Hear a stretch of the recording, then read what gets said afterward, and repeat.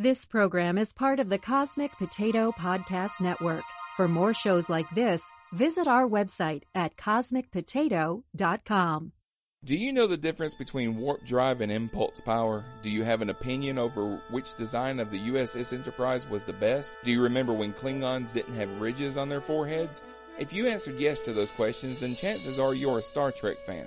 I would like to invite you to listen to my new podcast, The Prime Direction. For 50 years, Star Trek has been affecting people from all walks of life, teaching life lessons and changing the lives of people all over the world. The Prime Direction is the story of those fans. On every episode, I'll sit down with a lifelong fan of Star Trek and trace their fandom back to the very beginning. We'll talk about their favorite characters, the toys they played with, and what their favorite series is. But more importantly, we'll talk about how the show has made their life better. So join me on The Prime Direction on the Cosmic Potato Podcast Network. It's available on iTunes, Stitcher, and Google Play, as well as our website at cosmicpotato.com. And if you'd like to be on the show, just send me an email at mail@cosmicpotato.com, and we'll arrange a time for you to tell me about your Prime Direction.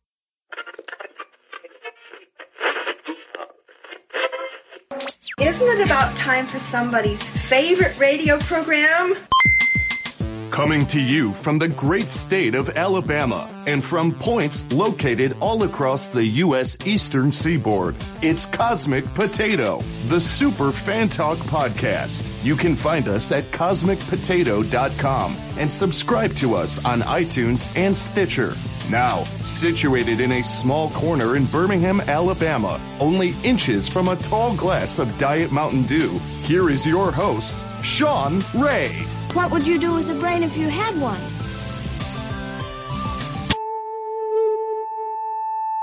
Keep the change, you filthy animal. Hey everybody, and welcome to Cosmic Potato, the Super Fan Talk podcast. My name is Sean. Sitting across the virtual table from me is John. How are you, John? I'm doing well. How are you, Sean? I'm doing pretty good. And also, back with us, haven't seen her in a long time, but hi, Chan. How are you tonight? Hi, I'm good, thanks. How are you? I'm doing pretty good.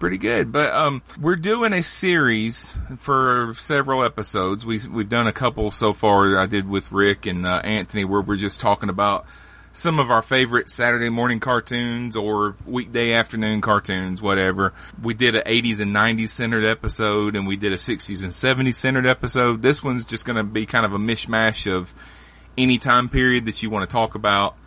From your childhood or from now, if there's a cartoon that comes on now that you just love to watch. But, hi Chan, ladies first. I have a lot of Saturday morning cartoons, and a lot of them will actually be from the early 2000s, I will say. Okay. And probably from just the current age as well. Because even though I grew up in the 90s, I feel like a lot of those shows I remember are from the early 2000s. Yeah.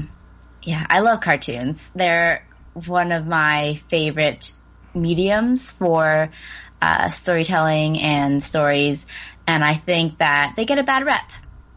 Not from me. I watch cartoons today. Oh yeah, same. I still watch like a lot of cartoons that are still being put out by Cartoon Network and Nickelodeon today, and like they still do some of the best storytelling that I've seen.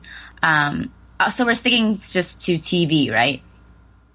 Well, no, I mean, not necessarily. You can pretty much talk about whatever you want to. Okay. Well, that opens a whole new bag, so I think I'm just going to stick to TV for now, because I have a lot.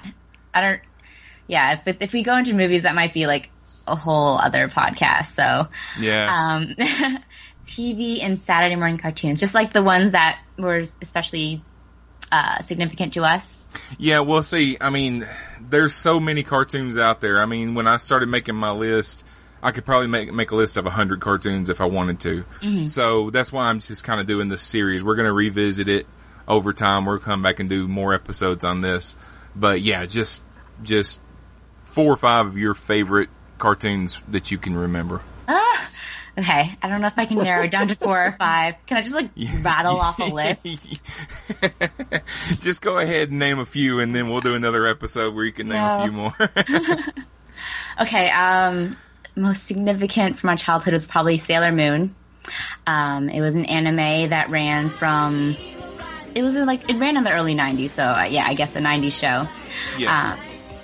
and it was like in your magical girl category of anime. You have your schoolgirl who was actually in junior high, who just is like kind of a hot mess.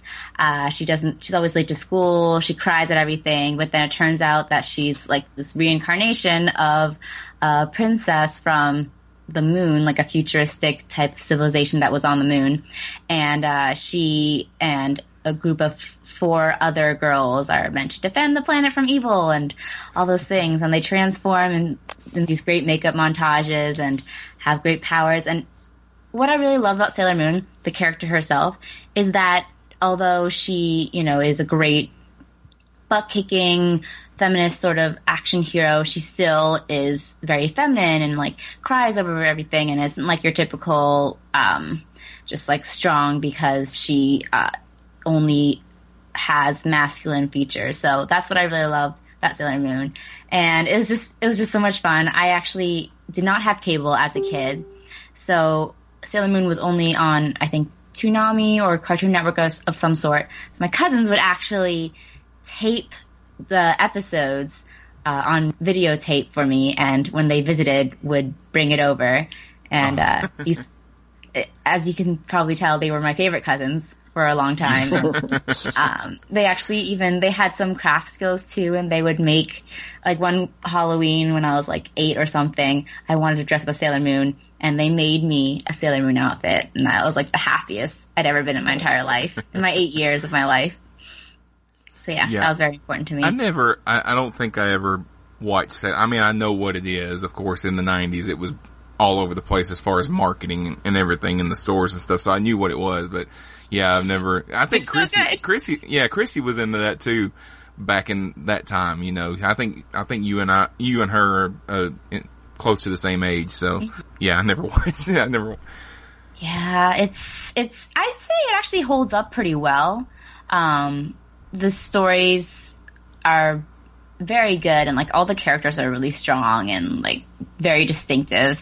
You have your favorites. It's like the what's the kind of like the 5-man band kind of thing.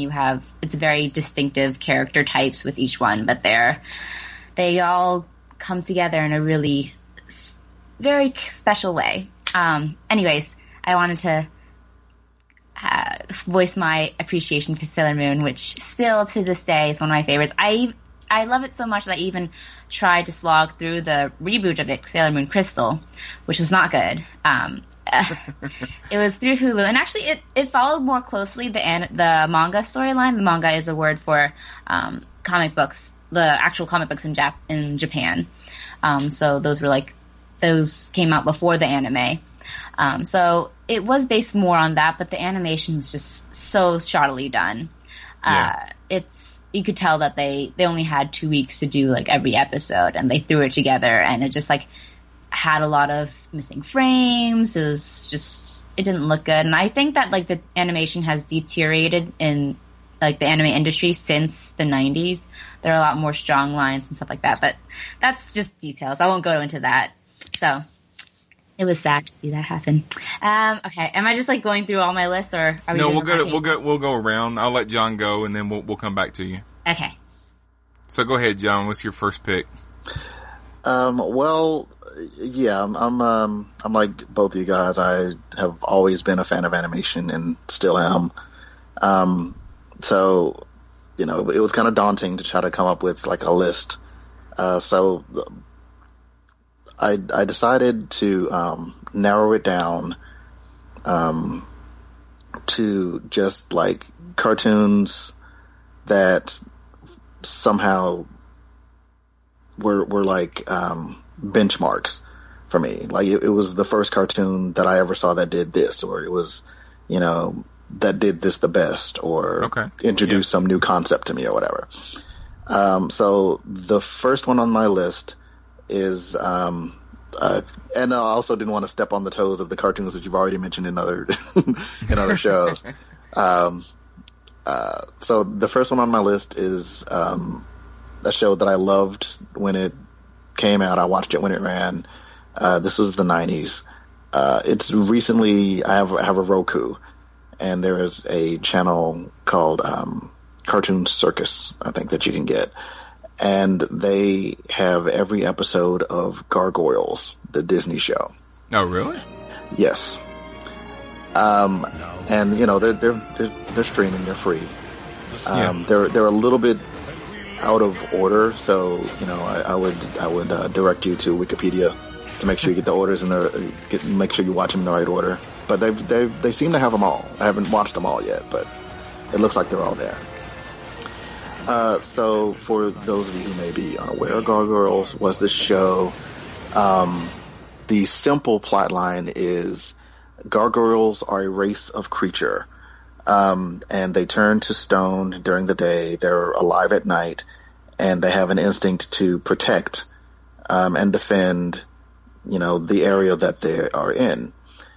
And a group of gargoyles from the 1400s or the 1100s. 1400s? It was a long time ago. Medieval Scotland. No, it was like the 800s. Because it was like it was 1,000 years ago. Ye old age. Yeah, indeed. Back in ye day. So they live in clans, and the leader of this particular clan is called Goliath. And through a set of elaborate and well-written circumstances, 5 or 6 of his clans survive into the modern era. And it's about how they have to adapt to life in modern New York City. It sounds a lot more Sex in the City, the way I just described it, but it's totally not. A fish out of water sort of story, I think. Actually, I think I did watch it when I was a kid, so I don't know why I'm, like, surprised by this story. Well, because it's so much better than the way I described it. So, like, that is the general plot, but it was masterful in the way, you know, like some shows, you know, they go science fiction or they go magic, or they try to blend the two and it doesn't really work. Gargoyles was the first example that I've ever seen where their science fiction made sense and was consistent. Their magic was consistent and made sense. They weaved in ancient myth, which I've always loved. That's like, you know, as you are to Gothic horror, I am to like ancient mythology. They weaved in ancient myth. They weaved in Shakespeare, like the world that Shakespeare created is like part of their reality. It's so well done. It's fantastic. There are like season-long story arches. There are plot lines that are alluded to that are revealed way later, and when you look back, it all makes sense. I will always tip my hat to any kind of story where you can tell they thought the whole thing out from start to finish. Yeah. And so they sprinkle hints of this, and you know, obviously Harry Potter is probably like one of the best examples. You know, where the creator obviously knew what the whole story was, and so it is a cohesive story from start to finish. And Gargoyles did that, you know, and it did it so well, in fact, that, as I say, I'm rewatching it now, and I'm getting references that they made that I just didn't get before, and I'm understanding connections that they made that I just didn't get, and I'm seeing Shakespearean stuff. I was like, oh, they're Rosencrantz and Guildenstern. I get it now. You know, it's great. It was great. It still is great. I highly recommend it to everyone. Yeah, Disney did a lot. They did a lot of cartoons in the 90s. You know, they had the Disney Afternoon and all that kind of stuff, but Gargoyles was the only one that I can think of off the top of my head that was really kind of dark. You know, they were really, they were known more for their lighthearted comedy type series. They did a lot of TV series based off of some of their movie properties like Little Mermaid and Aladdin and all that. Was all lighthearted stuff, but yeah, Gargoyles was a little more dark. And there was a lot of there was a lot of Star Trek people involved in there too. There were. That was, actually I didn't even think to mention that, but yes, it was, they had an all-star cast. Yeah, like Jonathan Frakes and Marina Sirtis and Michael Dorn were on there pretty regular. I think Jonathan Frakes probably directed and wrote some of the episodes as well. Yeah, Jonathan Frakes plays Xanatos, who is a major character. And he was also, he goes up in the pantheon of, like, best villains ever. Yeah. Because he's basically, he's like Lex Luthor meets Tony Stark, but he's not particularly evil. He's just completely manipulative. Yeah. I mean, he has no, he's never out for vengeance. You know, he's never predictable, which is also good. If he needs to team up with the good guys, sure, to achieve his goals, no problem. If he needs to team up with the bad guys, whatever. He's always like 2 steps ahead, which if done wrong can just be irritating. But it's not like he's infallible, you know. And you don't find out until later that, okay, well, this part of my plan didn't work, but you know, this part did. That's why I made it that way. It's a new appreciation as I'm watching these shows again. It's really, really good. The only kind of fault I would say with it kind of isn't its fault, which is the animation can be inconsistent. So on, you can definitely tell the difference between the episodes where they're like, okay, a major thing is going to happen in this episode, and it gets the quality of animation that, you know, like the premiere had and like the finales have and the big episodes have. Yeah. And the ones that are more filler. Yeah. Yeah. It's not like the animation is bad. Yeah. It's just not as good. Like, I mean, you know, there's not as much shading. The movements aren't as smooth. Yeah. But, you know, as complaints go, like, I mean, the writing's still good, the acting's still good. It's, you know, the story is still the story. But it does distract a little bit when the characters just don't look as polished as they do in other episodes. Well, my first pick, I'm going to go back to the 80s. This is a series that was on in 1987. If you guys remember the sitcom Alf. I do not. I know you've heard. Have you ever heard of it? Yeah, I've heard of it, but I've never seen it. And I think I've only heard of like the animated version. Yeah, that's what I'm going to talk about. The animated version is arguably better.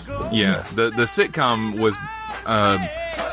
Alf was an alien from the planet Melmac that crashed into this family's garage, and they let him live there in secret and didn't tell anybody that he was there, and, you know, hijinks ensue. But the sitcom started in 86. Well, in 87, they did what Saturday Morning did a lot back then, which was cash in and make a cartoon for Saturday Morning, and it was, I don't know if they just called it Alf or Alf the Animated Series. Anyway, his name wasn't Alf on the show because on the show it was supposed to be like a prequel where they were back on his home planet, and his name was Gordon Shumway. Yeah. So they did like at the beginning and at the end you'd see Alf and he'd read some fan mail, and then they do a little cartoon story in between and all of that. But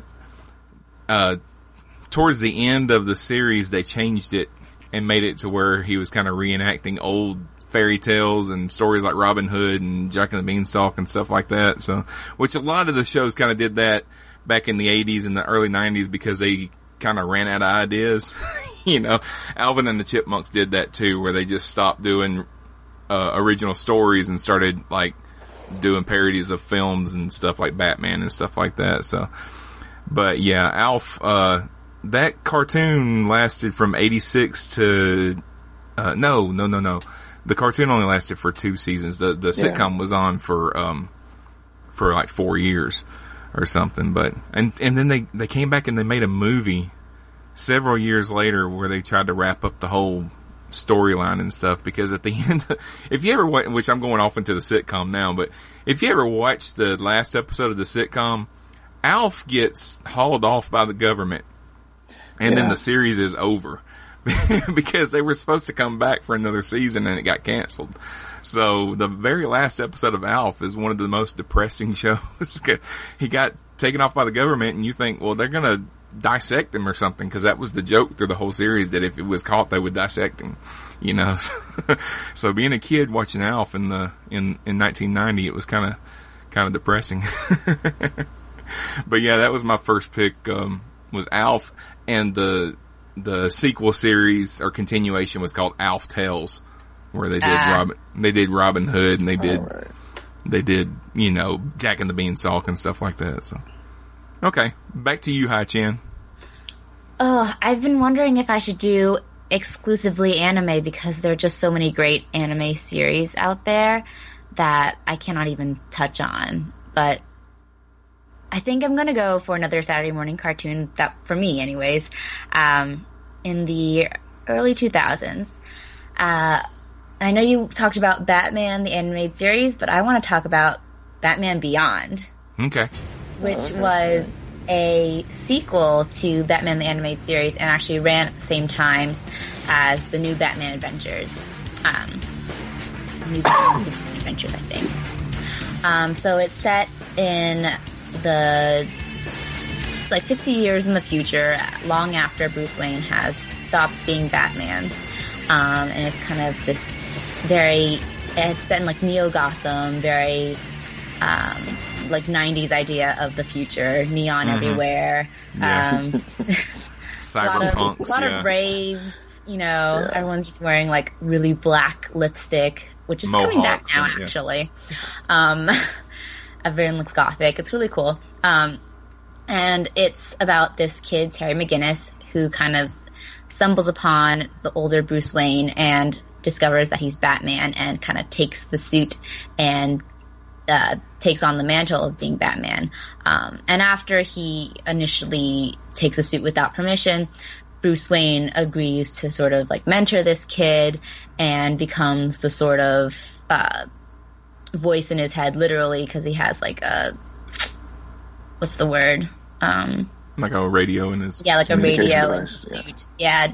And it's fun because, like, Terry McGinnis is very un-Batman-like character. He's very lighthearted. I think the concept was actually, like, what if Spider-Man was Batman? So he's very snarky, very just kind of talks a lot during, like, his fights, while Bruce is just like, why are you talking? What is going on? You're not scary enough. Yeah, grumpy old man in the background. Be the knight. It's a really great series because it doesn't rely too much on the Batman canon and the villains of the famous iconic villains. It doesn't get weighed down by those things. It kind of creates its own villains, which are sort of reflections of the old Batman villains, but also new and fitting in with the Neo-Gotham theme. Some of the best ones are, oh my gosh, I can't even remember all the villains. But they have one of, like, a lot of the henchmen that are, like, around in Neo-Gotham, which is crime-ridden, of course, are called Jokers, that are inspired by the Joker. And Jokers with a Z, by the way. And they kind of are, like, have bad clown makeup and kind of use the Joker name to just act as thugs and sort of bully and terrorize the city. What was the one that was the Batman Beyond? I'm sorry, I'm looking up some of his villains because they were pretty good. Yeah, what I liked about Batman Beyond was that I said in a previous episode that the Batman the Animated Series is my favorite comic book adapted cartoon that of all time, you know. But that was the first one where they kind of knew that adults were going to be watching this more than kids, so they weren't afraid to throw a swear word in there every now and then. Well, Batman Beyond was the first time that they said, well, the series doesn't really have to be based on one of our comic books. We can make up our own our own thing and do a show that's just a show and it's not a comic book, which I think he's in the comics now. But, and, you know, Kevin Conroy was back as Batman. Bruce Timm, who produced the first cartoon, he produced this one. And, Justice League later. It became kind of like the Timmverse. That's what it's known as because all these series became interconnected. And, you know, in Batman, or I think in Justice League, they end up like going forward in time and they end up in the Batman Beyond universe. Yeah, Static Shock was there too. Yeah, Static Shock was there. Yeah, that was pretty cool actually. Yeah, that was a good episode. But yeah, there's Batman Beyond was like one of the great examples of original storytelling based on a beloved comic, and I really love it. I can't figure out the name of one of my favorite Batman Beyond villains.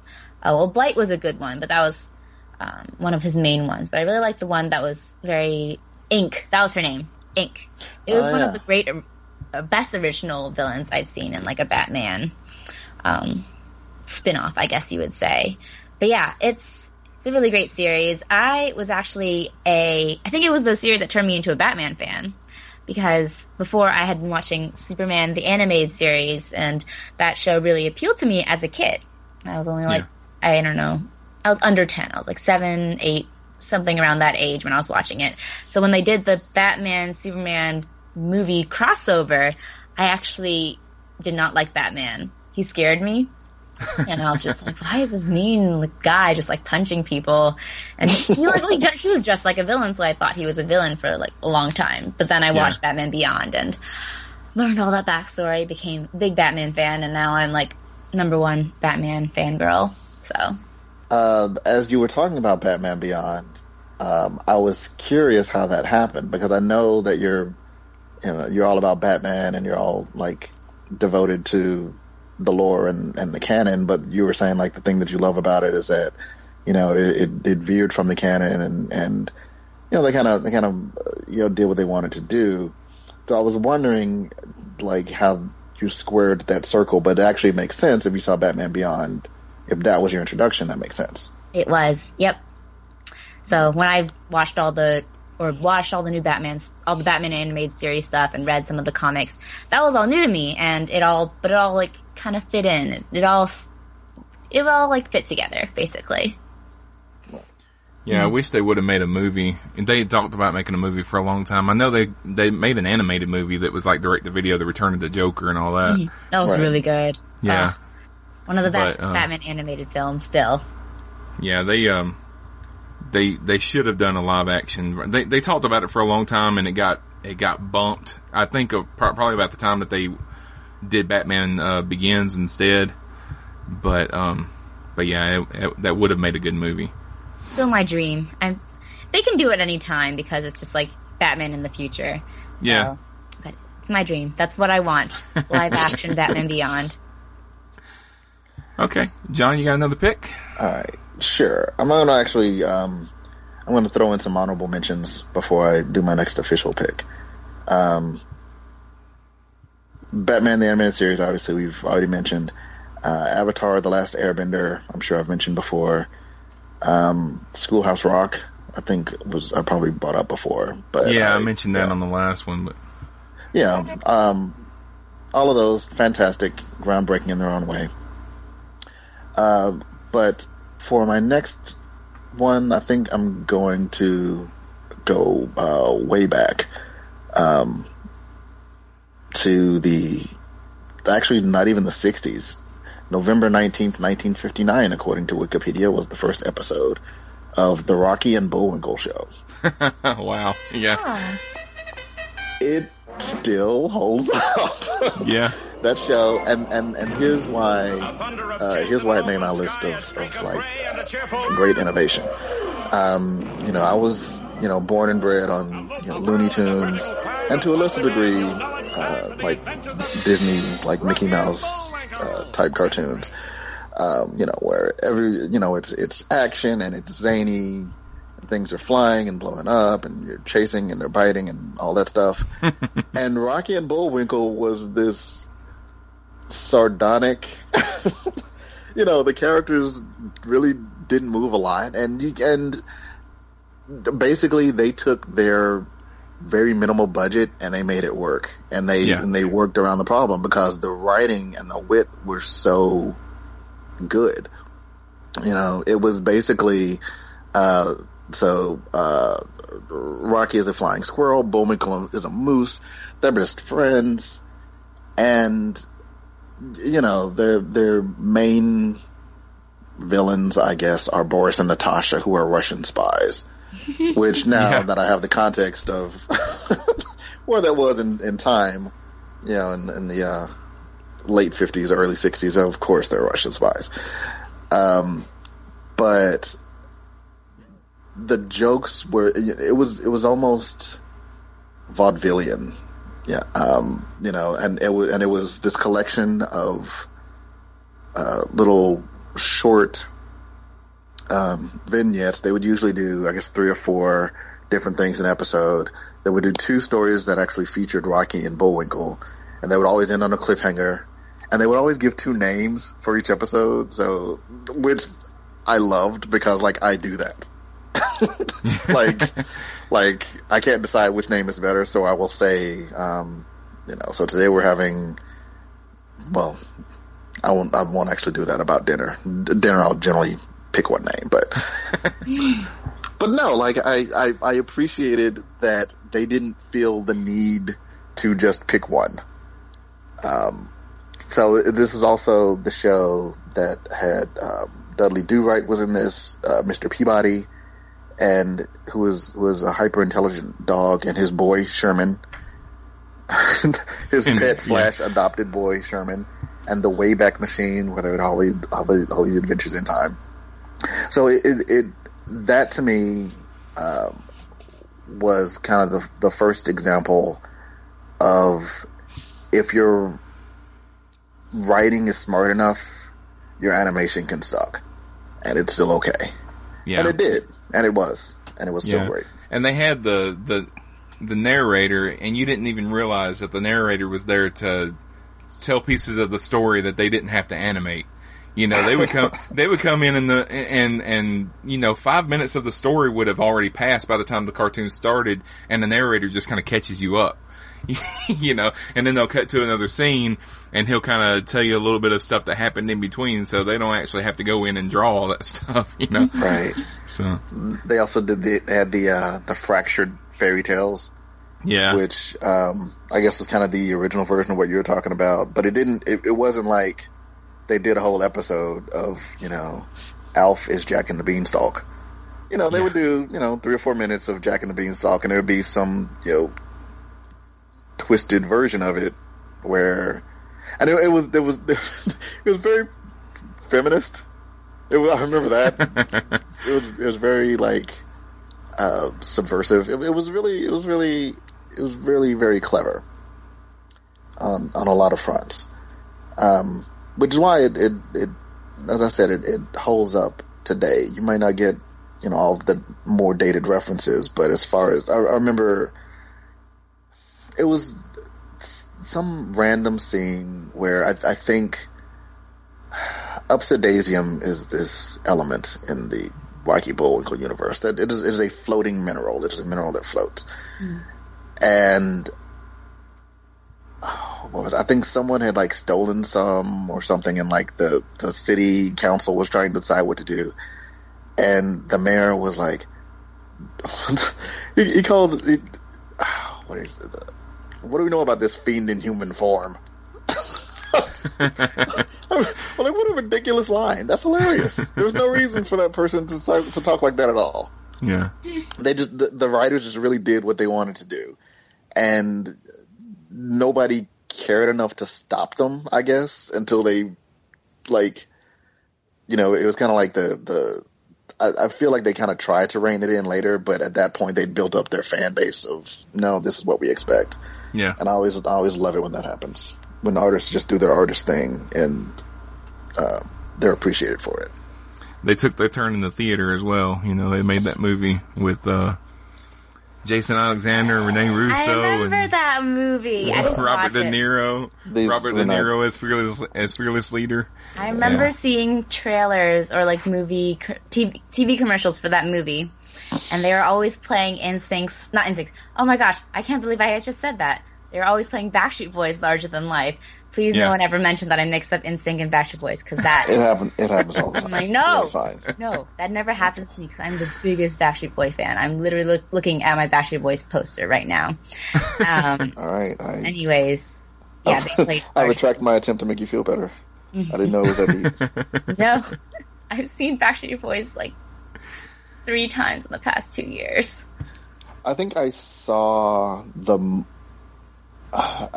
movie out of a sense of obligation, and it was okay, but and I think actually they made a couple of movies. Well, they may have made a direct to video or something later. Right. There was one major one, and I think there was a couple minor ones, but it almost so Rocky and Bullwinkle, they're still animated, but they're a lot of computer animated. And it's not like they look like a realistic squirrel or moose, but they look like 3D animation, and it almost kind of takes away from it for me that it's not as crudely drawn for some reason. It's like they're Well, they did. I mean, it was full on cartoon at the very beginning, and then there's a point in the film where they come out into the real world and it changes. And then there's a scene where Bullwinkle tries to email himself somewhere, and he's floating through cyberspace and all that. They tried to do a lot of updates and things like that. It was a stupid movie, but I had small kids at the time, so I was at the theater. I watched it, but I was a small kid, but I didn't see it. I've seen a lot of terrible movies because of my kids. I'm telling you. Yeah, just watch the show. I would. And all right. I got a Rocky and Bullwinkle based surprise, hopefully coming in the next few weeks. But go ahead. Okay.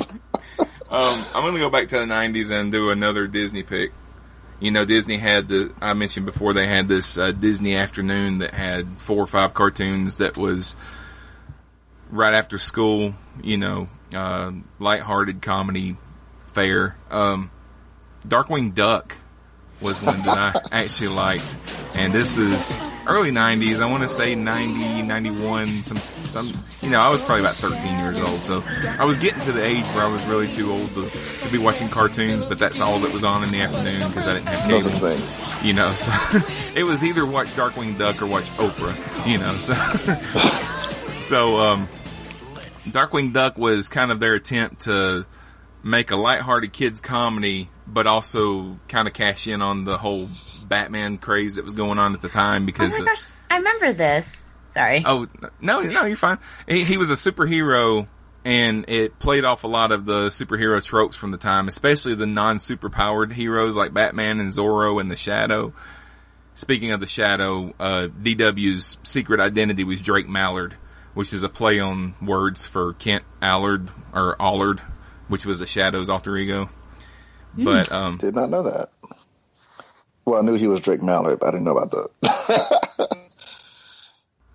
To make sure that the kids tuned in long enough for the show to kind of really get their footing, they made it a spinoff to DuckTales by bringing Launchpad McQuack in as his sidekick. So he was, I don't know, Hi Chan, I don't know if you ever watched DuckTales. But, I probably did at some point. Launchpad was Scrooge McDuck's pilot and would fly him wherever he needed to go, but he didn't know how to land the plane. So the joke was that he always crashed the plane. And Scrooge McDuck was so rich that he would just buy another plane. And of course they were never hurt, So anyway, he left DuckTales and went to whatever city Darkwing Duck took place in and became his sidekick. But it was weird because he was always hanging out during the day with Drake Mallard, and then at night he was always with Darkwing Duck, but he didn't wear a costume. It's just the same guy, So, and I don't know how they did the seasons back then, because when I looked on Wikipedia, it says that they did 90 episodes, but it was only on the air for 1 year. It was 3 seasons, but it was only from September of 90 to December of 91. So they crammed a lot of episodes into They might have just played one every day. I was gonna say that was the thing. It wasn't Saturday morning. Like they did it, it was every day. They have basically a new episode every day. 5 days a week. But they had villains on there that were a lot like, they were comical plays on Batman villains and things like that, and they had a character that was made out of vegetables and stuff, and they had some other superheroes from other Disney cartoons that would come in and help him solve a crime and all that kind of stuff. But it was a funny show. I watched it just about every afternoon. Darkwing Duck. Let's get dangerous. Yeah. Hi, Chan. Go ahead with your next pick. So my third pick is actually one of John's honorable mentions. It's Avatar: The Last Airbender. It's not only one of my favorite cartoons, but it's one of my favorite TV shows, I think. It's very influenced by East Asian and Chinese myths and culture, and it's basically set in this world where there are 4 nations, each based on a different element: earth, wind, fire, and air. And there's earth, water, fire, and air. Oh, what did I say? Earth, water, fire, and air. Sorry. Yeah. I was thinking Earth, Wind, and Fire. I was thinking Earth, Wind, and Fire, and I was just like, that's not right. I was listening to Boogie Wonderland earlier today, so nothing but love. And there's like these special sort of martial arts fighting techniques based on each of these elements, where people can actually bend the elements and can control them, basically. So like water bending, fire bending, earth bending, and air bending. And they're actually based on real life martial arts, with each one being based on a different technique. And they have like a really cool video. I remember they used to air on Nickelodeon saying like, this is based off of Tai Chi. Like that, I think water was based off Tai Chi. This is based off of this specific type of Kung Fu. It was really cool. And also each of the nations were based off of different ethnicities and races in Asia. I remember the Water tribe was based very much on Eskimos and like the nomads who lived in like more colder areas. Air monks. Yes. Air monks were based off of Tibetan monks. Think Fire Nation was very much just like Japanese Empire, and then the Earth Kingdom was very much just like China and those kind of more earthy elements. And it was about this, after laying down all the context, it's, I really love the show, if you can tell. Yeah, I figured I was safe doing an honorable mention because I was pretty sure it ended up on your list. Yeah. So it's about this kid who is about 12 years old, who is the avatar, who has the ability to control all 4 elements. Usually people are only able to control one based on usually what nation that they are born in. And so he can control all 4, and this is something that's passed down through each avatar, who is kind of reincarnated basically whenever the last one dies. So he is the most current one, and he basically has disappeared for about, I think, 1,000 years or something like that. 100 years. Huh? 100 years. 100 years? Yeah, 100 years. I'm off. Obviously, I love the show, but I don't remember the tiny details. Well, no, it's fine. I was just talking gargoyles. That was 1,000 years. So he's disappeared for 100 years, and he emerges after these 2 siblings from the Water Tribe, Southern Water Tribe, Katara and Sokka, find him encased in ice. And when he emerges, he finds that the world is basically embroiled in war. And he has kind of failed his role as Avatar, which is to keep all 4 nations in the world in harmony. So he has to, go on this quest to finish learning all 4 bending skills, because he's only learned air at this point, because he's so young, and defeats the Fire Nation, which is the nation that has declared war on the entire world and tried to conquer and stuff like that. And it's a really great, just classic archetypal series of good versus evil, the hero's journey, and all that. And all the characters are amazingly well done. It has one of the best anti-hero arcs I have seen on TV. I love Zuko so much, and I will rewatch his episodes so many times just because of the character development that they do there is meticulous and amazing, and just like the way that they can convey the emotion and his growth in just animation is just astounding to me, and I love it so much.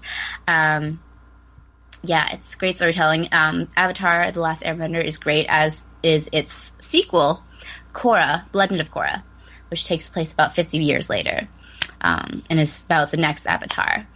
But it's so good. How'd you feel about the movie? I did not mention the movie. I usually forget about the movie, actually, because it's not only is just bad, it was a really terrible example of whitewashing. Yeah, that's what I've heard. Mm-hmm. Because, like what I was saying before about all the nations being based on different ethnicities in East Asia, and that was one of the really powerful parts of the show, that it was so steeped in these cultures and was so respectful of them, despite actually being an American-made show. It was often mistaken for an anime because its influences were drawn on anime, not only in its like the backstory and the world building, but also some of its greatest episodes. They draw on like Hayao Miyazaki's works, a lot of legends and everything like that. It's movies, yeah, it's just whitewashed all the characters. They cast a bunch of white kids as, you know, like these Eskimo type characters. As the only Asian that they cast was Dev Patel, as, you know, the villainous character Zuko, who, you know, later becomes an anti-hero. Spoiler. So it was interesting, and also it was wrongly cast because the Fire Nation is based off of like the Japanese Empire. So I do not like the movie. It is terrible, and which is probably why they never made another one, because the fans kind of rejected it. Oh yeah, well, and it bombed at the box office. Yeah. It's just a train wreck that everybody warned him about, him being M. Night Shyamalan. Like, I mean, the problems that existed were reported. Not that necessarily an artist should, like, cater to their audience, because I don't necessarily believe that. But it was almost like he was actively trying to piss them off. Because, I mean, and I've talked about this. I'm not going to go off on the movie again. I think I've covered that in previous episodes. But yeah, it was the things that were changed. There was no real benefit to changing them, and it was like, if you were familiar with the characters, it would only piss you off. If you weren't familiar with the characters, why change it? Yeah, it would only bore you. Yeah. Right. Yeah, the problem with the movie, like the biggest problem with the movie, I would say, is that it zapped all the fun out of it. It just became a very serious, generic fantasy adventure film with a few interesting elements of East Asian culture thrown in, but with a white face at the center of it. Yeah. And it just, like, they also made the bending really lame. This is just a minute, like, not even a minute. This is a very significant complaint, because one of the greatest, like, the animation for the show and, like, the way that they do the bending is very creative and interesting and dynamic, but the way that they do it in the movie is just like, it takes 5 people to bend a tiny rock, whereas one person can bend like an avalanche or something.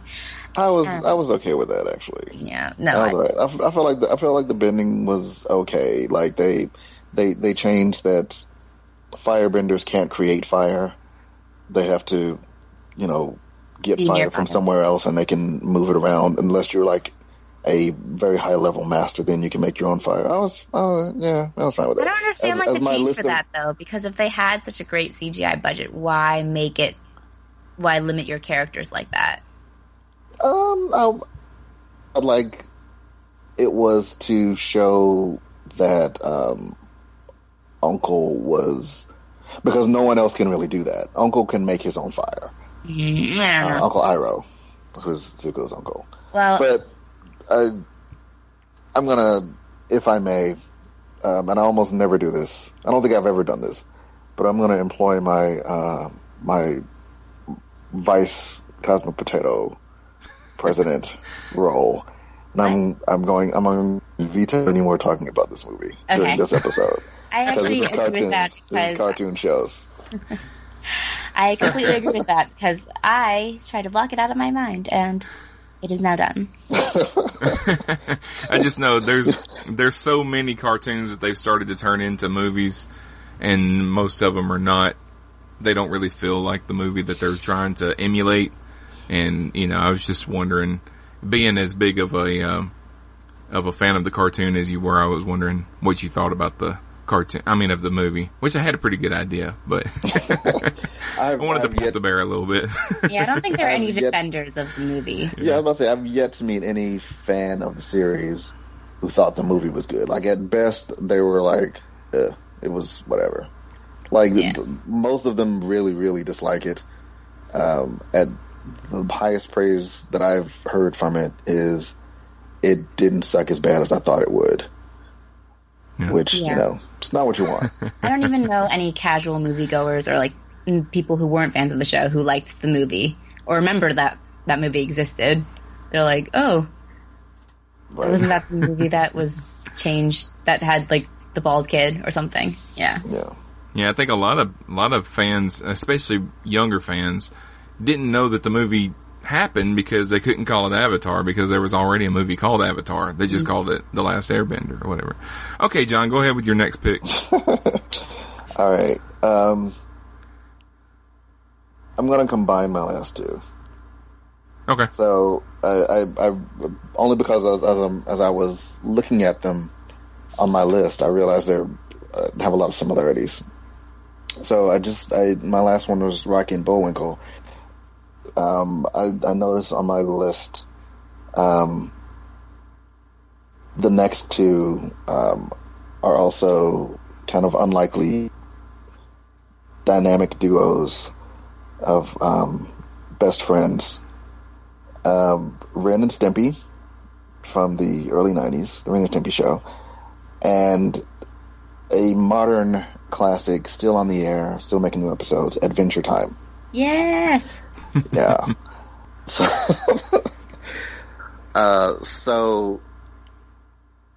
Ren and Stimpy, I don't even really know how to describe this show.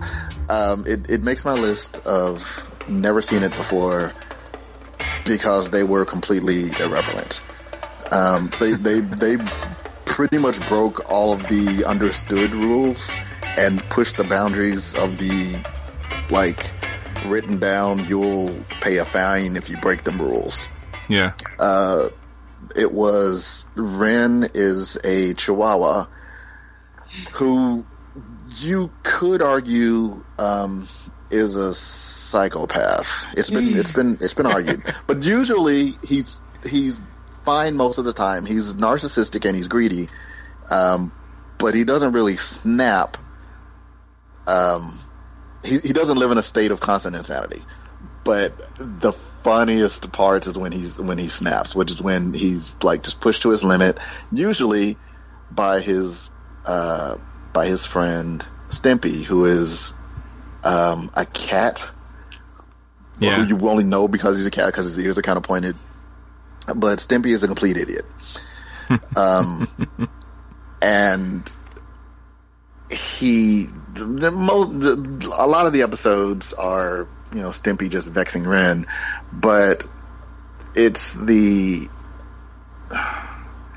exist in this world of not, I don't even know how to describe this. I should have practiced. I don't know how to describe this show because it's almost like there's a lot of gross out humor. There was a lot of gross out humor. There's a lot of gross out humor. You should definitely. I will send you the web address to like the 2 or 3 episodes that you should probably see. There were actually two versions of the show because they showed it on MTV and they showed it on Nickelodeon. And the version that they showed on MTV was usually that was the stuff that they had to cut out of the Nickelodeon version, you know, the grosser than gross stuff that they couldn't show to the little kids, you know. They left on the MTV version because that was the teenagers that were watching that, you know. Well, you know, there was this dark undercurrent of humor that was never really dangerous, but it really kind of pushed the boundaries. Like, so, that's a good example. All right, so there was one where Ren and Stimpy are rubber nipple salesmen, as in the nipples that go on the top of baby bottles. Yeah. So they go door to door and they sell rubber nipples. And that's the plot of the show. And they come to this one house, and there's this horse. And the horse answers the door and is like, "Excuse me, sir, would you like any rubber nipples?" And this weird, eerie, what's the name of that instrument that the Star Trek theme is? The Theremin or something like that? The theremin. Theremin, right. Yeah. So the weird theremin music is playing in the background, and his horse has this look on his face. And it's like, rubber nipples. No, sir, I don't need any rubber nipples. I'll tell you what, though. Do you have any rubber walrus protectors? And he pulls, and so he's standing in the door, and like he pulls like into the view, into the door. There's a walrus who's like, I think he's tied up, and the horse has on like rubber gloves, and the walrus says, "Call the police!" Oh my god! And then it just cuts to the next scene. Yeah. If I were to summarize, that was it. Like, it was, there's one scene where they're on an alien planet, and someone is knocking on the tent door. So just, you know, they knock on the door, and they wake Ren up, and he answers the door, and he says, "Who the heck?" And then he sees the thing that, you know, it's like, oh, it's, you know, I believe it's an alien. But the fact that he didn't finish that word, it could have gone either way. Yeah. I love that. I loved that they pushed it really as far as they could push it. And I love that the channel let them do it for as long as they did.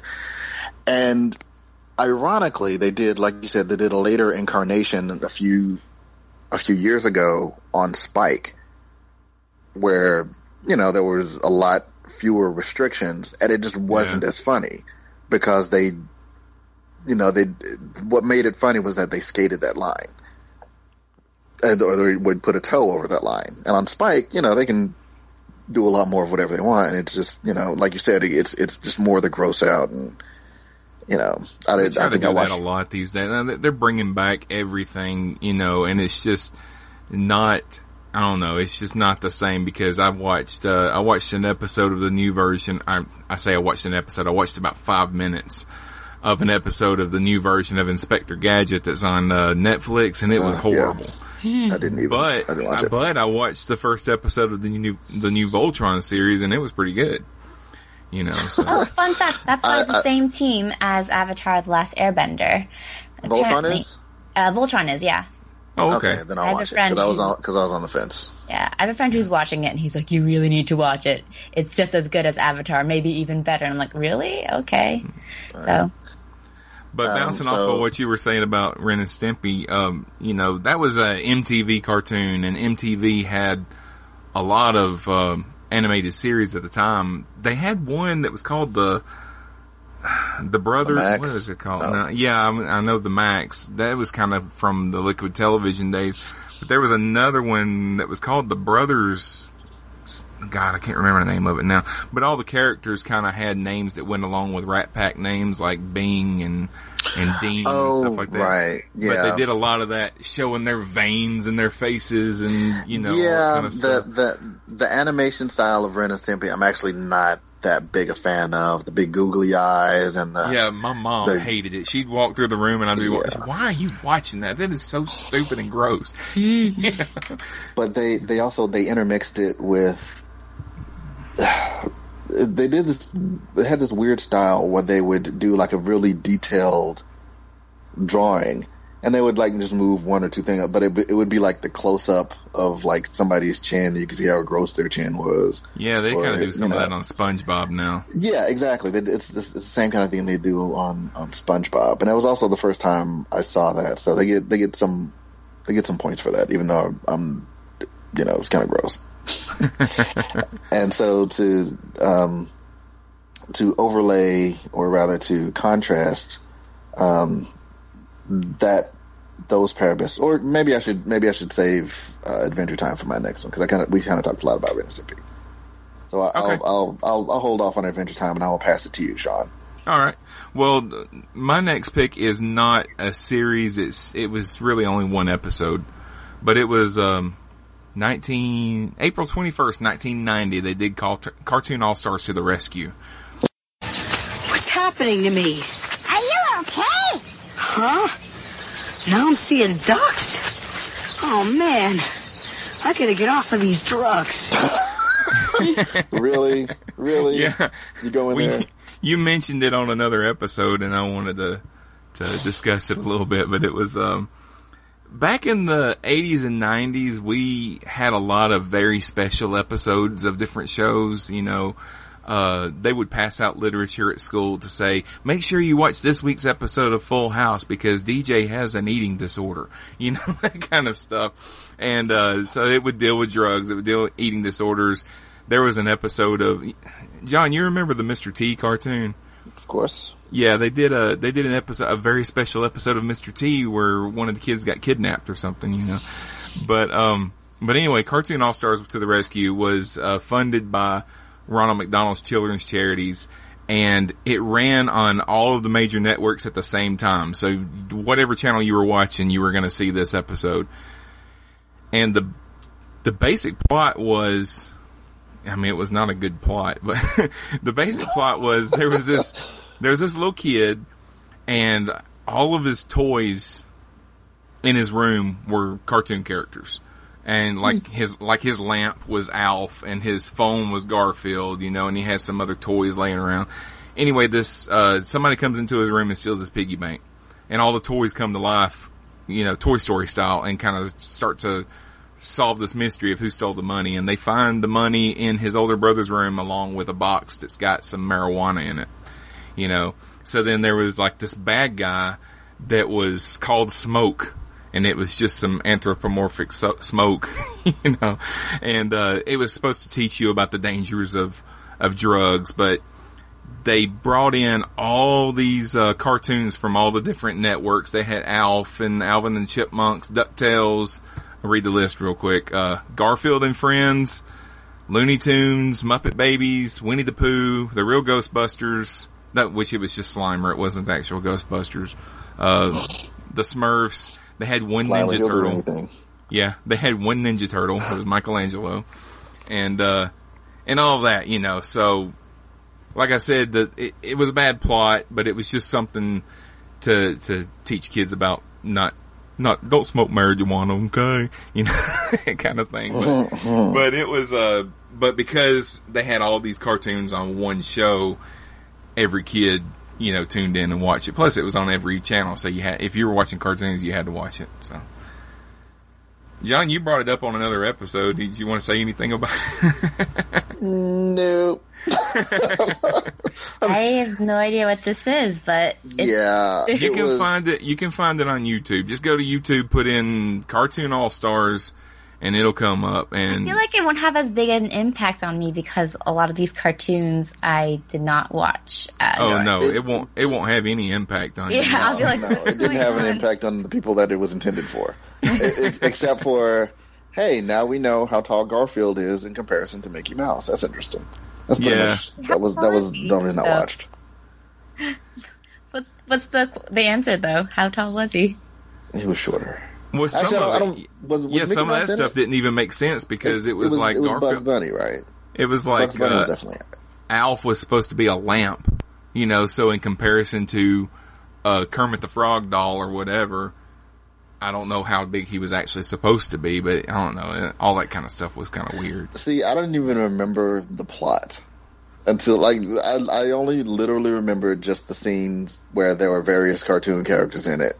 I didn't remember how they got there. I don't remember what they were doing. I just remember that they were all trying to stop some kid from using drugs. I had to look up the plot, but I do remember the Smoke as the bad guy. It was like, I think he was wearing sunglasses too, but he was just some smoke, you know, and he would like whisper in the kid's ear all this great stuff about marijuana and stuff. That's actually where the creators of Lost got the idea. I was about to say, I'm like, that sounds a lot like Lost. Yeah. That Smoke wasn't wearing sunglasses. Yeah. But you woke up and it was 3 years later, so. I think maybe that should be the title of this episode. That Smoke wasn't wearing sunglasses. It's not bad. Yeah. It's not bad. Okay, Rubber Walrus Protectors gets my vote, though. Walrus Protectors and Sunglasses on Smoke. Something like that. But I think we got time to go around one more time. Hi, Chan, if you've got another pick. Okay, so this is my last pick. Yeah. Okay. I'm going to have some honorable mentions as well before I voice my last pick.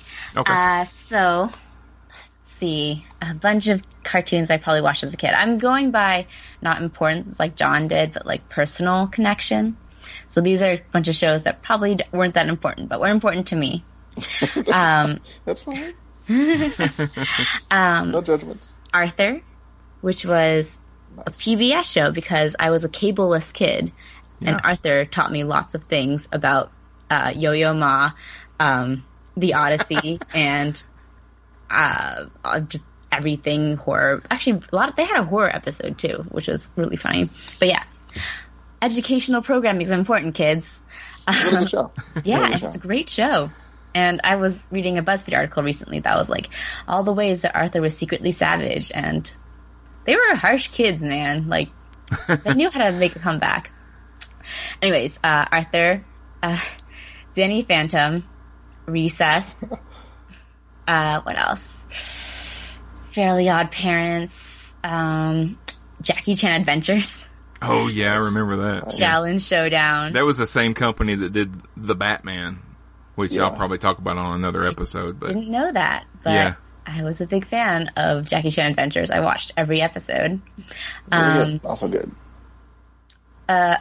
How could I forget Pokemon, of course. In my couple episodes ago on the Millennial Falcon, we did an episode about I Heart the 90s, and I talked about another personal story in which I would watch Pokemon every day after school, but I would first nap when I got home for half an hour, wake up, and watch Pokemon. And one time I missed an episode because I napped too long, and I started crying.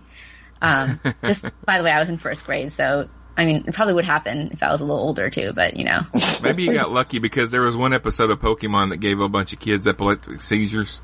So maybe it was that one. Yeah. You missed out on the seizures. Bates, we're looking out for you. Yeah. What else? I think that's all I have for honorable mentions for now. I might think of some more and just like randomly shout them out. Anyways, my last one isn't so much a Saturday morning cartoon or really even a kid's cartoon. I just wanted to give another shout out to anime, and this is one of the best animes, I think, and I think a lot of people would agree with me. Full Metal Alchemist. Yes. My favorite anime. It is set in this sort of steampunk-esque industrial age alternate universe where instead of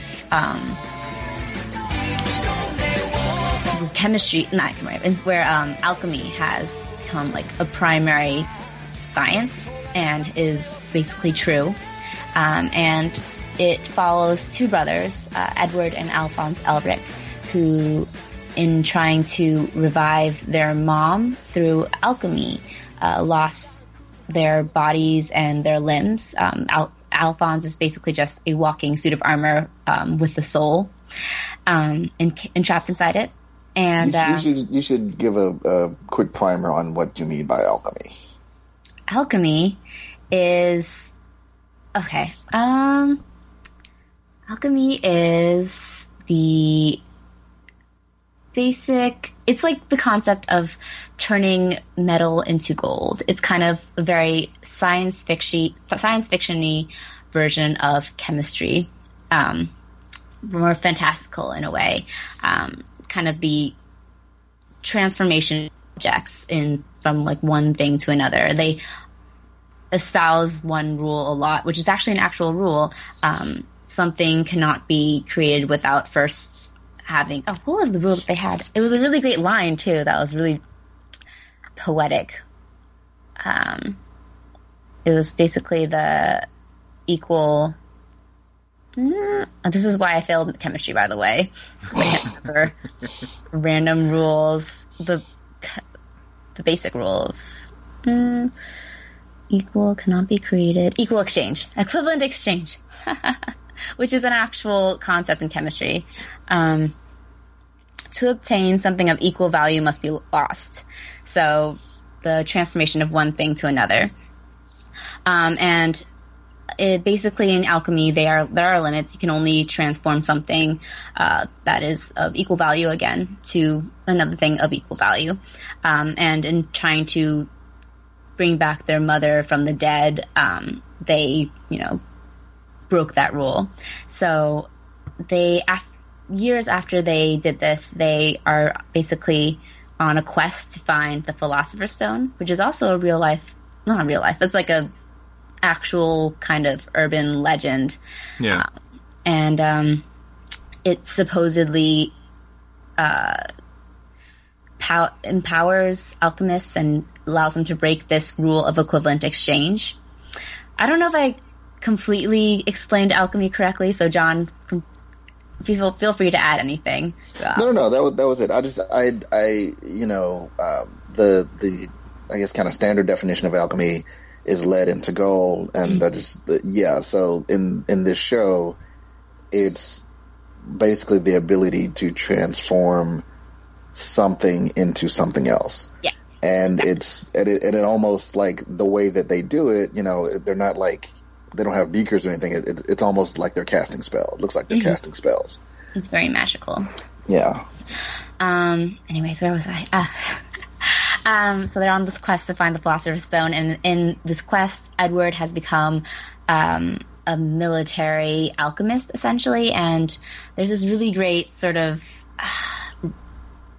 tension between the military, which basically runs the government. It's like a martial law type of government, and the common people who call everyone who work for the military dogs of the military. There's a lot of great sort of racial tensions that take place in the show.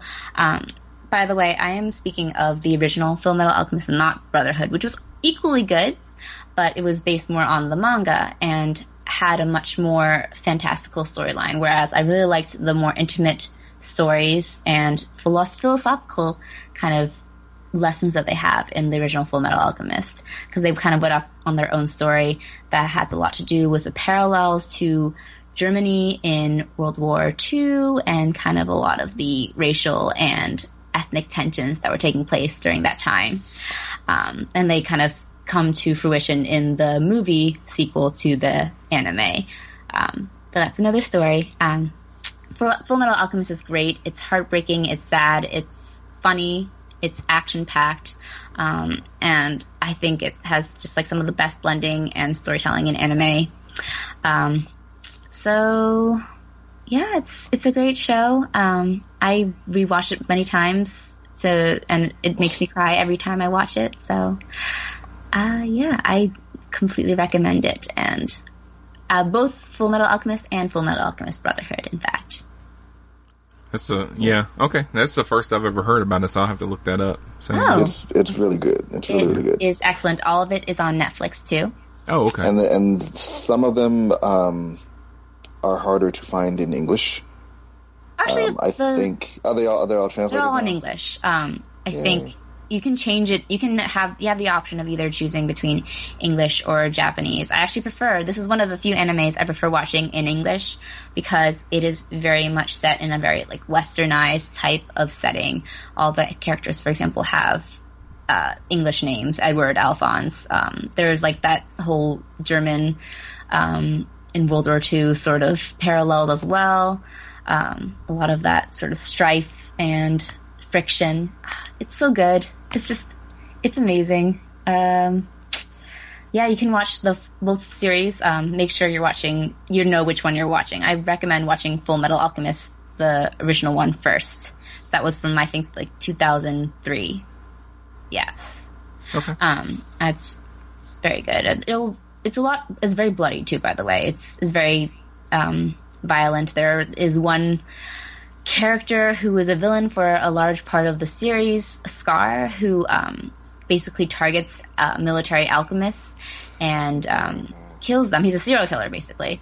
And the way he does it is he has sort of alchemic tattoo on his arm that allows him to explode people's brains, essentially.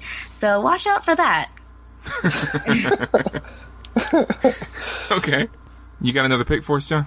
Yeah, I'll finish up. I'll do 2 more honorable mentions. The Tick from late 90s, I think, and Sword Art Online, which is an anime inspired by HD, which is an anime where there's this new video game that hits the market and everybody just can't wait to do it, can't wait to play it, and it is a VR immersive system, and the creator of the game has tricked everyone. So if you log on, and obviously, like, you know, the whole thing was like the biggest massive multiplayer game in history. And, you know, everybody is like vying to be one of the, I don't remember, thousands of people to log in. And once you log in, you can't log out. So you're either until someone beats the game, or you die in the game. Like you're stuck. You're trapped in the game. Your mind is trapped in the game. So it becomes like this, you know, this worldwide.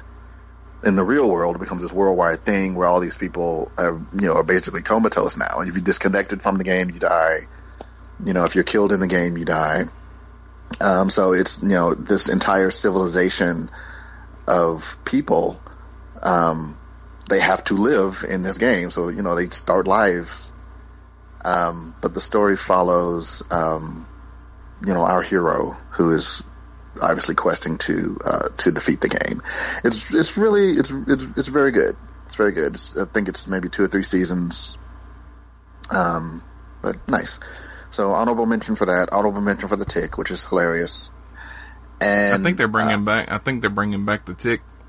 Not as a cartoon, but as another live action series. They did it once, I heard that they were going to do it again. Yeah, I'm always very wary of, you know, trying to recapture the lightning in the bottle, which is why I hadn't watched the Voltron yet. But since I've heard an endorsement now, and if it is from the creators of Avatar, I'll definitely give it a shot. The remake of the Thundercats actually wasn't bad either. But yeah, my final actual full-fledged choice will be Adventure Time, which is the story of Finn and Jake on the planet Ooo, which is very Earth-like after an apocalypse. Magic is abundant. Finn is a human, the only human, apparently, and teenage boy. I think when it starts, he's probably like 11 or 12. And Jake is his magical dog best friend / brother, because they basically grew up together. Adventure Time is a show that I probably would not ever have watched because it has kind of a crazy animation style. The characters are very fluid. You know, and it doesn't, it's very simple. Or I should say it has a crazy art style. The animation is actually really good. They move very well. But the art is very simple and, inconsistent. But it actually works for this show because this show is just this side of stream of consciousness. That's basically it. Yeah, it follows the basic rules of a Dungeons and Dragons universe. I mean, he'll basically, Finn will introduce himself. It's like, I'm sorry, I don't know enough D&D. I'm gonna get killed by some of our fans. But he's like, there are characters who will say, yeah, I'm sorry, I'm chaotic evil, I can't do that. I'm chaotic neutral, I can't do that. Sorry. And there's like stuff that Finn can't do because he's good. He's like definitive good. It's like, sorry, I want to. We gotta figure out another way. I just can't do it. My alignment won't allow it. But it's the two things that this show does. Two of the things that this show does great is every character in it is significant. Like, even if they're not significant to like the overall, to the main storyline, they'll do episodes, and every episode is like 10 minutes long. So each 30-minute show will basically contain 2 episodes. Yeah. And they might not be important, quote unquote, to what Finn and Jake are doing, but any character that you have ever seen could at some point be the star of their own episode. And it really helps flesh out this world, that, characters aren't there just to serve the major plot, but you get the sense that they're living their lives independent of Finn and Jake and the Bubblegum Princess and, the other characters. The other thing this show does really well is, and part of it is done in service of the characters having their own identities and own storylines. The story arcs can last. The same thing I said about Gargoyles, the same thing I would say about Avatar, and most of the shows that we've mentioned, actually, as far as having a fully creative world and, its own backstory that the audience might not know, but the creator knows. I'm trying to think how to summarize this, how to say this. There are storylines, there are plots that are set up, that are mentioned offhandedly in season 1 that pay off in season 5. Yeah. I love when that happens. I always wonder if that's intentional, or if they just, in Adventure Time's case anyways, and if they just go back and are like, oh, look at this tiny detail we said, let's make it pay off 5 seasons from now. I think it's a bit of both. Yeah, because the show is very much like a stoner college kids show, but at the same time, it is very admirable, like the kind of storytelling they do in this like medium, and like not even like the medium, but like in the sort of show that the cartoon show that it is. It's like very surreal and crazy, and just like not making a lot of sense a lot of the time. See, I wouldn't necessarily argue against calling it a stoner college kid show, because I mean, I'm sure that's true, but I think that limits. I think that doesn't give it its due. Oh no, I agree. Because I think it started off that way, but it's become a much different show since it began. Yeah, like this show has made me cry. It did. Okay, yeah. One of my favorite things about Adventure Time is that it's a silly show that is hiding the fact that it is actually really deep and has a really sort of poignant and depressing backstory. Yes, like they will. Yeah. Like there are episodes where like you find out something about a character, it's like, oh, okay, well that makes sense, and you go deeper and deeper and do it, and you find out, oh, well, that's tragic, that's horrible. Like one of the prime examples, I think, is the fact that it's like a very Dungeons and Dragons type of world, and you think like, oh, it's just a fun fantasy world, but then you find out that it is this way because it is a world post-nuclear apocalypse. Yeah. And all the characters are like made out of bubblegum because they are the products of nuclear radiation. Yeah, spoiler. It's pretty horrible. But yeah, and again, like, you can do so much with, and it is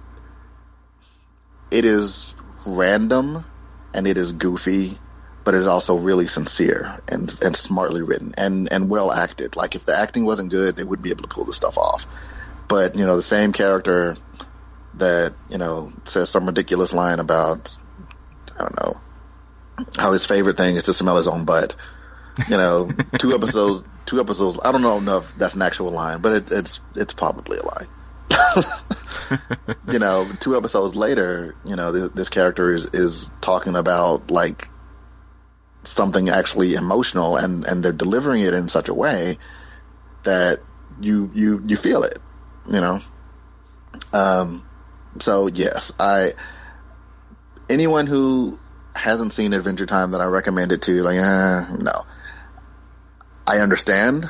I was one of you. The only reason I started watching it was because I was stuck in a hotel room and there was kind of nothing else on, and they just happened to be doing an Adventure Time marathon, and so I watched like 3 episodes back to back. I was like, oh, all right, okay, that was actually pretty good. I need to watch this more. And then I went back and I caught up on previous episodes, and now I'm current with it.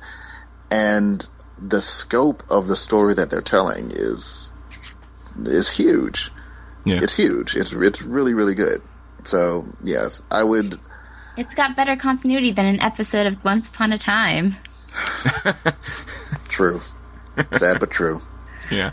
Inasmuch, and again, this is all under the sheen of stream of consciousness. So it will have continuity in the sense of this character did this thing on Tuesday and it affects them on Wednesday.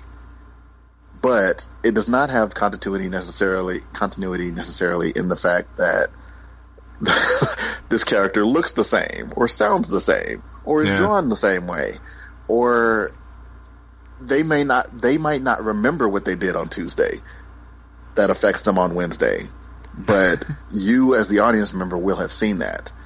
Like, there's so many plot lines going on that interweave and affect each other that the characters don't know necessarily, but you do. It's a really it's a beautiful tapestry of ooh. The beautiful tapestry of ooh. It's another good contender for the name. Yeah. All right, that's my last one. The tapestries of ooh.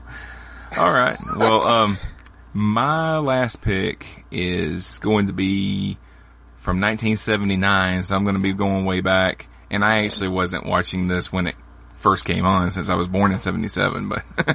But the New Adventures of Mighty Mouse and Heckle and Jekyll. And it's just barely a 70s cartoon, because these characters are actually from the 40s, but this is the incarnation of the characters that I remember the best. Sometimes it was 2 different shows. You had Mighty Mouse and you had Heckle and Jekyll. So Mighty Mouse was sometimes a superhero show, sometimes it was a space opera, but Mighty Mouse I thought it was a fantastic cartoon. He was a mouse and he was a superhero. And that's pretty much all you had to know.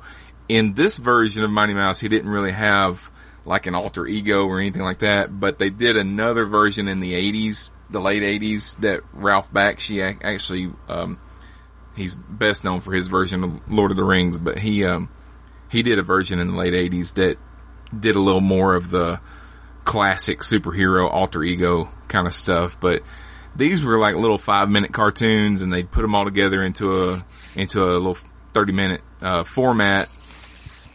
And it was like, he had the girl mouse that would get captured and she'd get tied to the train tracks, and Mighty Mouse would have to save her, and he'd sing his little, "Here I come to save the day," that kind of thing.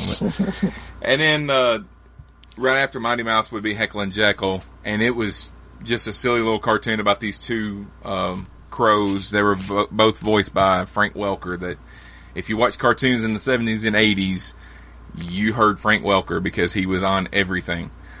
But, that's pretty much it, Mighty Mouse, Heckle and Jekyll. Can't go wrong with it. I have never heard of it, but Oh yeah, you gotta. Like I said, there's some cartoons you can go on YouTube and you can find them, but there's some from the 40s, and then they kind of did a reimagining of it in the late 70s, and then they came back and did another version of it in the 80s, and then they're all good, really. But that one in the middle was my favorite because that was the one I was watching. But I'll throw out a couple honorable mentions before I wrap everything up. But John, do you remember Police Academy, the cartoon series? I remember that it exists. Yeah, that's pretty much all I was going to say about it, was that it existed. It was one of these cartoons that was put together to sell toys, you know, but the 80s had this weird thing of making cartoon series based on films that really weren't made for kids. You know, they did a RoboCop cartoon. RoboCop was not made for kids. You know, but they made a cartoon of it so that they could sell toys. So they did a Police Academy version. They pretty much cranked out whatever cartoon of anything that was moderately popular. There was a Rubik's Cube cartoon. They basically brought him to life, gave him adventures. There was a Kid and Play cartoon. Oh god, where you're reminding me of some stuff I forgot all about. So Kid and Play were, you know, like teenagers, I think they were probably like in their early 20s when they were popular.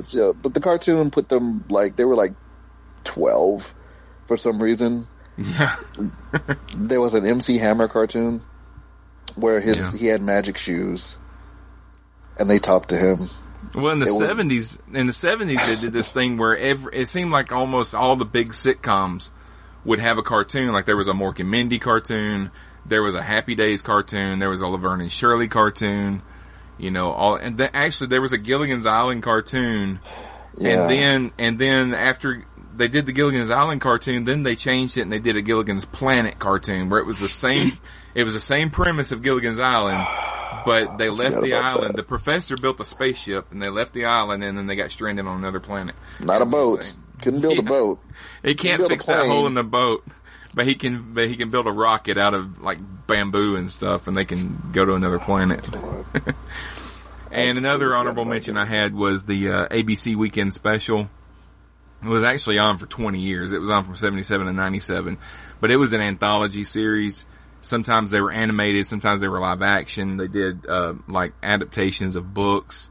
They did some original stories. Kind of like the ABC After School Special, but they weren't quite as serious because they were on Saturday morning. And, you know, they had some cartoons about Teddy Ruxpin on there.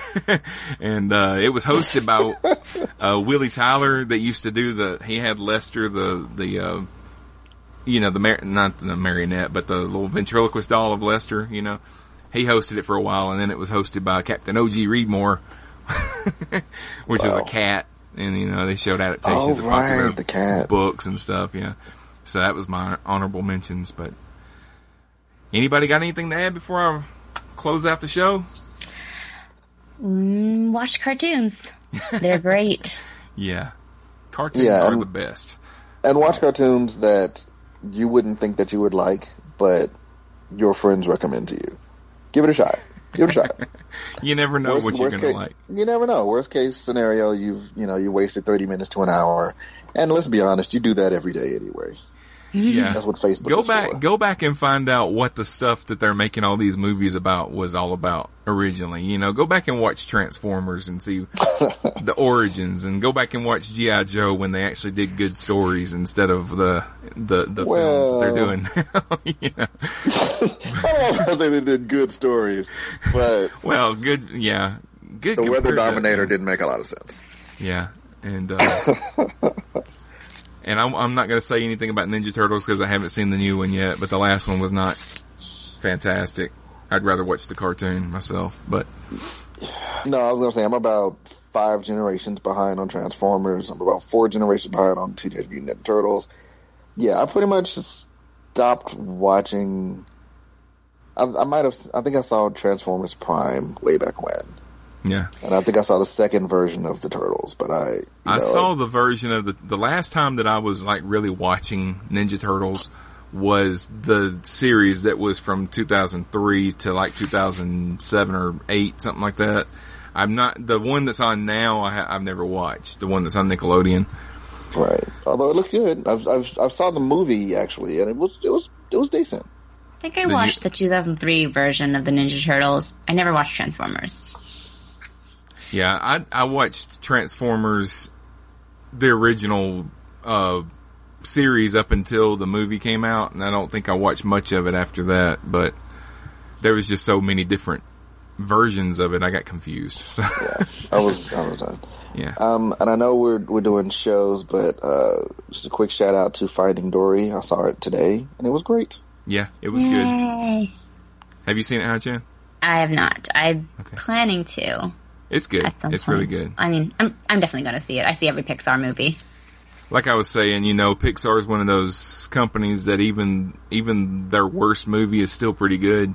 Mm-hmm. So you can't. So far, you can't go wrong with them. Now, they may prove me wrong.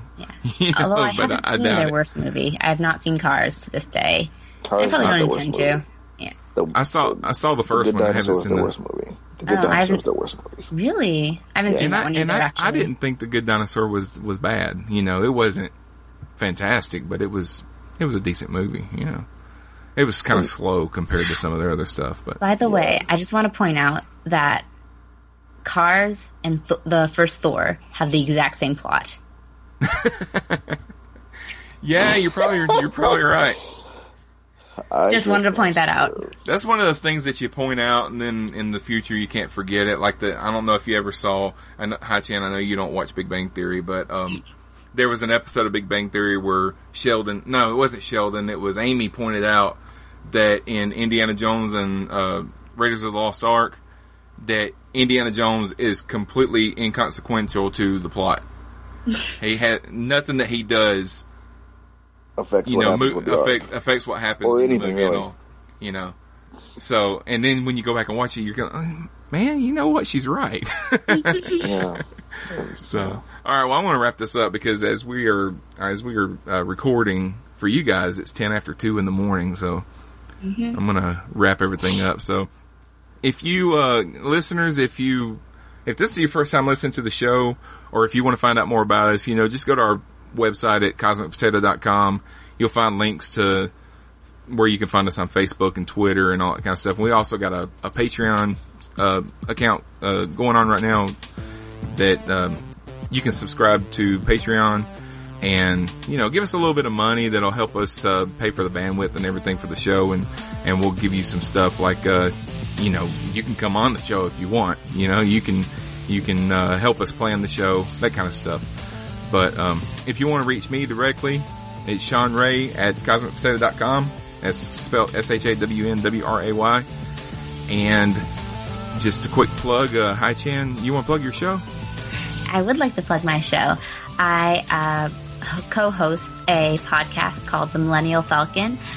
Once a week, we are available on iTunes, on SoundCloud, and we are at the Millennial Falcon Podcast at WordPress.com. All right. And as far as leaving us a review, guys, go to iTunes, leave us a 5-star review. Tell us what you thought of the show. Tell us what kind of stuff that you'd like us to talk about in the future, and we'd really appreciate it. But that's going to do it for this episode. We'll come back next week and do something else. Until then, take care of yourselves. We'll see you in the future. Probably going to do a kind of Ghostbusters related thing where I want to do it. Looks amazing. Yeah, I want to do like a 2-episode thing where we do one episode where we talk about the first 2 movies, and then we do another episode where we talk about the new movie. So I'm not that big a Ghostbusters fan, actually. I saw the first movie. I've not seen the second movie, and the first movie was fine. It was funny. It was good. Maybe it's just me because I saw it late, but I didn't really see. It was kind of the affection for it. The appeal. Yeah. It was kind of before your time. I was talking to the guys from Alabama Ghostbusters. They were at the convention I went to a couple weeks ago, and they kind of made a good point that this new Ghostbusters is not really made for me because I've got my Ghostbusters. This one's kind of generation. Yeah, it's kind of made for the newer. I don't know about that. You don't think so? I don't know that it's either or, because I mean I love the original Ghostbusters. I watched it. I watched it today, actually. I watched it a couple of months ago, and a lot of the jokes hold up, but also I'm like, Venkman's really a dick, which which like he embraces. But okay, enough Bill Murray with the one-liners. Can he just do the scene? Yeah. Like there are some parts where I feel like it's a little too shticky. It's still funny. Still love the movie. Yeah. And I saw the trailer for the new one in the theater today, and it looks great. I would totally go see that movie. Like I don't. Yeah, I'm looking forward to it. You know, I try not to say anything. I think I will love them both. Really disparaging about it, because people just assume that I don't like it because it's girls, and that's not my problem. Well, we all know you hate everybody, oh, yeah. John. No, that's not my problem with it at all. My problem with it is that it's a reboot. You know, I was wanting a sequel, even if it's a sequel with new people. I was kind of want a passing the torch kind of movie instead of. You know what? I thought that. But having seen the trailer, I think I almost prefer the reboot, because it doesn't. It's more beholden, I guess, to certain things if it's a sequel. Yeah. Like it's too anchored, or it's maybe not too anchored, but it's more anchored than I think it could be or needs to be. If you just say, Oh, they have more creative freedom. I agree. Right. If you just say, all right, ghosts are real, and these 4 people decide to trap them, and, you know, if you just do, like, the broad strokes of a plot, much like, callback, much like Full Metal Alchemist, you can go in another direction with the same story, and, you know, I don't want to say get good mileage out of it, because that sounds way more usury and utilitarian than I mean. But explore a whole other right. You can open up new doors, I should say. Yeah, the rumor is that they're going to make an animated movie after this that's going to go back into the original universe of the 4 guys. You know, Ray. An animated movie. Yeah, that's I the rumor. understand why the 4 original universe was so good, though. I mean, it was great, and it's a great comedic movie, but, like... Well, it was also... It was one of the first to do something that, you know, you've seen done 100 times, which is the blending of, like, the fantastic kind of sci-fi and a little bit of horror and comedy, which hadn't really been done. You know, unless you want to count like Rocky Horror and you should. Yeah. But like, it was just like at the right time kind of thing. It was. Yeah. I would say that's. Also, you got people that are my age that have such an affection for it, because we not only had the 2 movies, but we had the cartoon series that we watched every day. And really got attached to the characters and the stories and all that kind of stuff. And played with the toys. I had all these toys and all this, you know. So when I heard they were making Ghostbusters, I had been hoping, you know, reading for years that maybe they're going to make Ghostbusters 3, maybe they're not. Bill Murray's not on board, you know, all this kind of stuff. And then they finally decide, no, we're not going to do Ghostbusters 3. We're going to do a new movie, and it's going to be these girls, and it's going to be something new, but all the original guys except for Egon, because Harold Ramis died a couple of years ago, but Dan Aykroyd and Bill Murray are going to be in the movie as cameos, but they're not playing their original characters, you know, so that doesn't bother me. I was kind of, you know, there are tons of other reboots.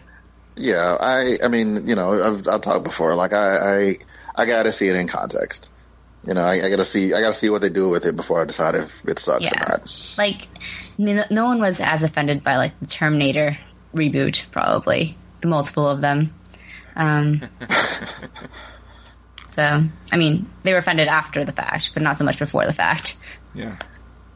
Well, it's also like Phantom Menace, you know, when we went to see Phantom Menace, we loved it when we watched it in the theater, and then, you know, 5 years later we started talking about how awful it was. You know?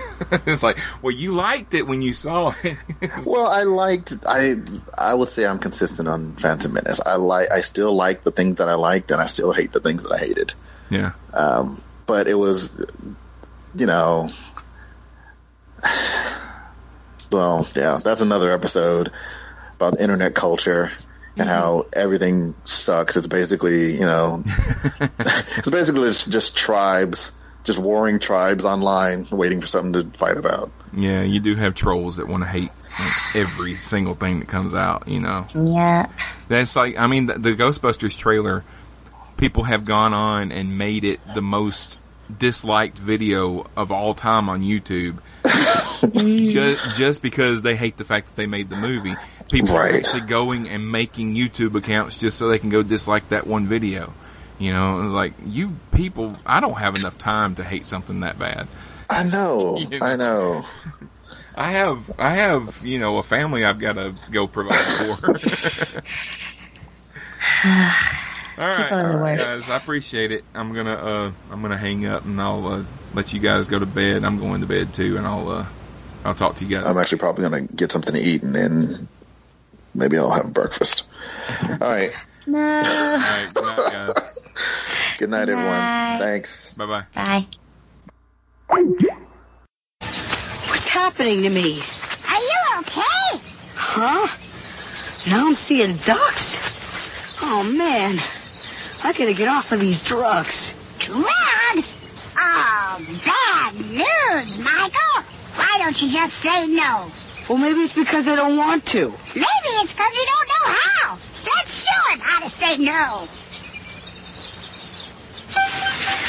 Well, you look like three fine lads. You know, I might have something here you'd like to try. Something to make you feel real good. Here's Marion about that wonderful way to say no. No, sir. No, sir. Better learn to do and take you wherever you go. No, thanks. No, sir. If your pamphlet lets you time, here's a practical reply. Go ahead, let's try some pepper design and say no. Those ducks are so boring. I've been dreaming for football. That was fun. But the bottom line's for sure. Now you could say beat it, can wash, get out of my face with that stuff. But that could be tactless. You may prefer cool, like this. I'll get you on later, okay? I've got too much homework. It's rough. I'm late for my baseball game and I'll miss my ride. A kickbuster needs me. A hamster does. Hurry home. There's no time to kill. I'll catch you later. Like that does. Guess I'm allergic. And a good excuse is something you never after all. When you pound things, let's get wrecked. Go on, push, eject, protect yourself. Be the first one on your block to say. Forget it, Doc.